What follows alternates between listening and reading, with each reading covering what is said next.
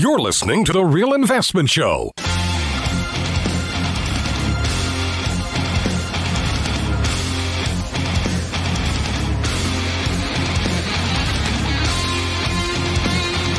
And welcome back to the show. It's morning, 6:33. So just for the break, we were talking just a little bit about Joe Biden saying, hey, you know what? We're not going to increase taxes on those below $400,000. Of course, it never really works out that way. You know, costs get passed down. We'd written an article yesterday talking about $15 hour minimum wage, which is another kind of the mandate of this package. And again, you know, I want to be really clear about something here is that, first of all, I'm not against people getting paid more. That's great. You know, and again, just a very small percentage of the overall working population, 1.9 million Americans, actually make minimum wage. Majority of those individuals between the ages of 16 and 25, right? Starter positions, which is what you would expect. These are not meant to be, and this is the you know, kind of this media narrative of the left, which is that, well, it's got to be a living wage. No, minimum wage jobs are not supposed to be careers. If you're in a minimum wage job as a career, it's not the job that's the problem, it's the you that's the problem, right? And so we need to start thinking about how we can improve ourselves to get out of a minimum wage job and move ourselves up, right? That's the point of minimum wage. It's to establish a base level for somebody to start at. Now, other countries in the world don't have minimum wages, right? And this is why we have outsourced jobs to other countries for decades now, because as we increase that cost of minimum wage, U.S. manufacturers and producers say, you know, by the time I pay wages, healthcare costs, benefits, blah, blah, blah, blah, blah, blah, blah, I've got to embed those costs somewhere. And if I can't increase the cost of my product to compensate for that higher wage, I've got to outsource to somewhere else, which is why we've been outsourcing jobs to both technology as well as to the lowest wage cost producer of other countries for several decades now. So it's not always apparent that we're doing this, right? It's the slow transition of economics that occurs. And so, you know, one of the mistakes that people make is they take isolated examples. There was a company in Seattle. The CEO said, I'm going to hike everybody to $20 an hour minimum, and I'm going to reduce my salary. And nothing happened to his company. It was great. Everybody was happy. It's a very isolated case. My partners and I, we could do that with our business. We could hike everybody up to making more money, and it would have no impact economically because A, we're a very small company, and B, we don't manufacture anything. We provide a service. So either we have to charge our customers more or we just have less profit. But it's not going to impact the overall economy because it's a very small, isolated case. So it's the mistake that people make is trying to take these isolated one-offs and saying, okay, somebody tried it over here and it didn't impact the world, right? That's not the case. It's when you do a sweeping change, a mandated change across the entire economy, that the economic impact becomes much more apparent. As an example, I said this just for the break. The difference between Kentucky and California. The minimum wage in Kentucky is $7.25 an hour. Just using, and again, we talked about food costs because food costs make up a big chunk of people's daily spending habits. Food costs, gasoline, et cetera. You know, the things we strip out of inflation are things to spend money on every day. I mean, your house payment's fixed. If you have a mortgage, your mortgage doesn't change from week to week or month to month. It's the same payment. You know, if your car note, it's fixed. Once you buy the car, your car note's fixed every month. It doesn't change from 1 week to 1 month. So as long as you're living in your budget and you've got your budget structured accordingly, then these things don't have a big impact on your income.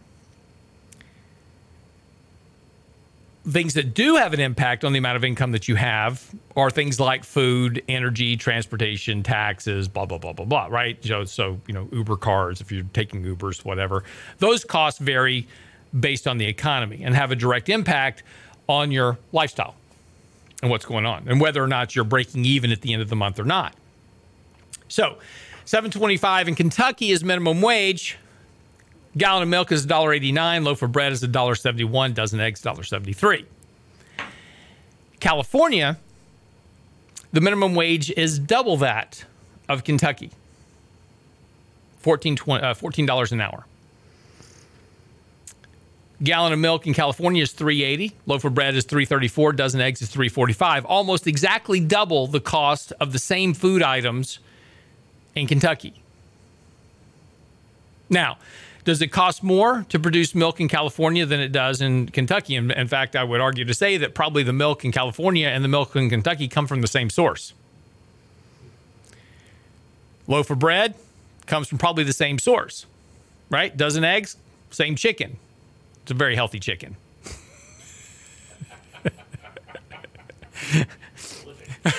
Very prolific chicken. That chicken's working overtime. That chicken deserves more than minimum wage. That's what I...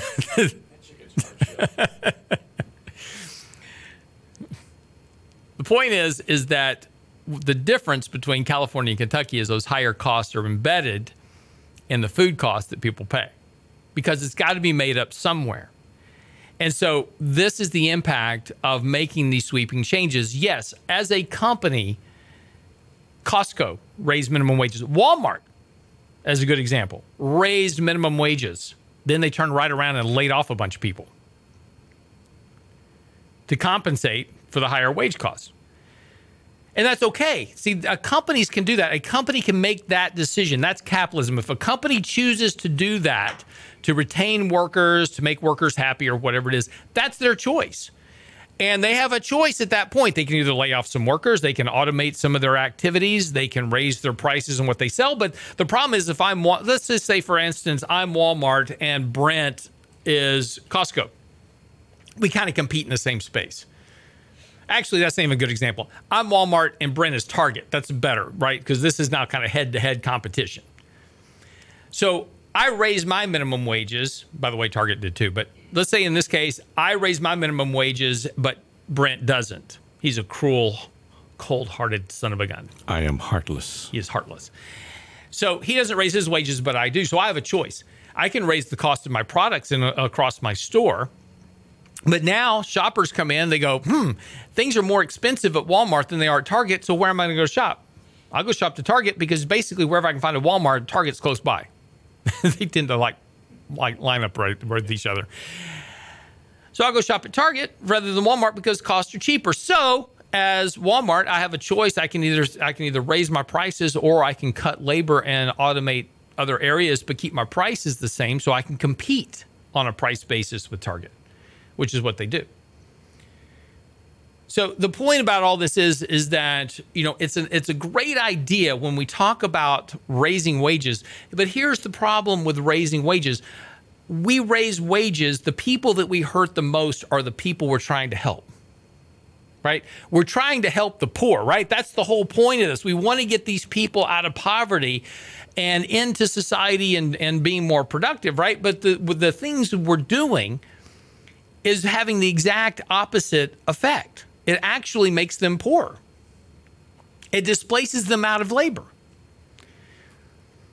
Because the jobs that I can automate the easiest are the jobs that low wage paying workers have. Cashiers, clerks, waiters, servers, right? Those can be replaced. I can just get rid of my waiters, and now I just go to a self-serve type buffet style restaurant, right? I replace a cashier with a kiosk. That's happening, folks. It's happening right now everywhere across the country. And the other problem is we're trying to help these people by giving them more in unemployment benefits, but now they don't want to go to work because they're making more sitting at home. Geraldo Rivera just had a tweet out yesterday. Went to a high-end local mall on Sunday dinner at one of 6 restaurants, all half empty, accepting no new reservations. Reason: we cannot adequately staff or serve the public with reduced workforce. Nobody's showing up to work. Where are they? On extended unemployment.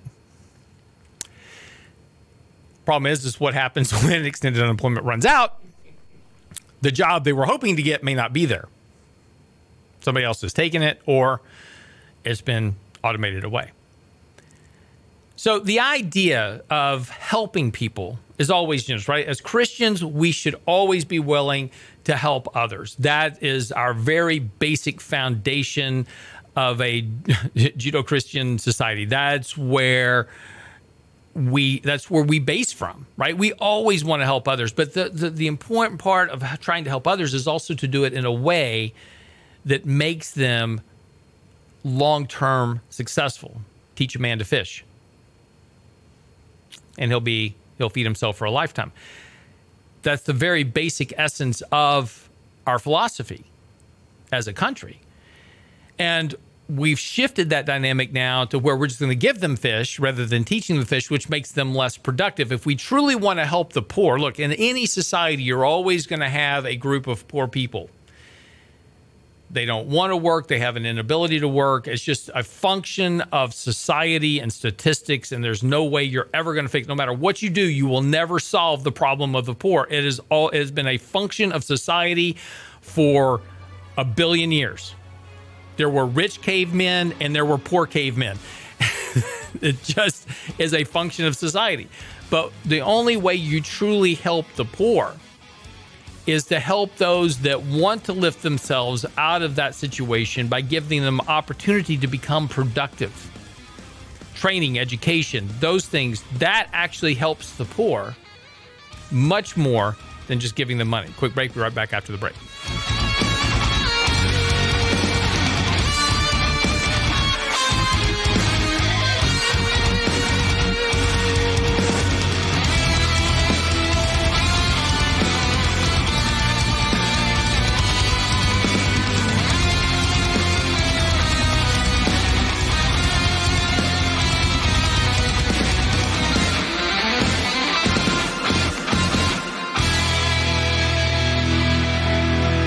You're listening to The Real Investment Show. Didn't get enough last Lunch and Learn? We're serving up a second helping at our next free virtual Lunch and Learn with Medicare on the menu. Thursday, May 6th at noon, we'll sink our teeth into the alphabet soup of Medicare, parts A, B, and D. Understanding sign-up periods, benefits, and how to avoid costly permanent late enrollment penalties. It's a second helping edition of our Lunch and Learn on Medicare, Thursday, May 6th. Register now at realinvestmentadvice.com. No masks required.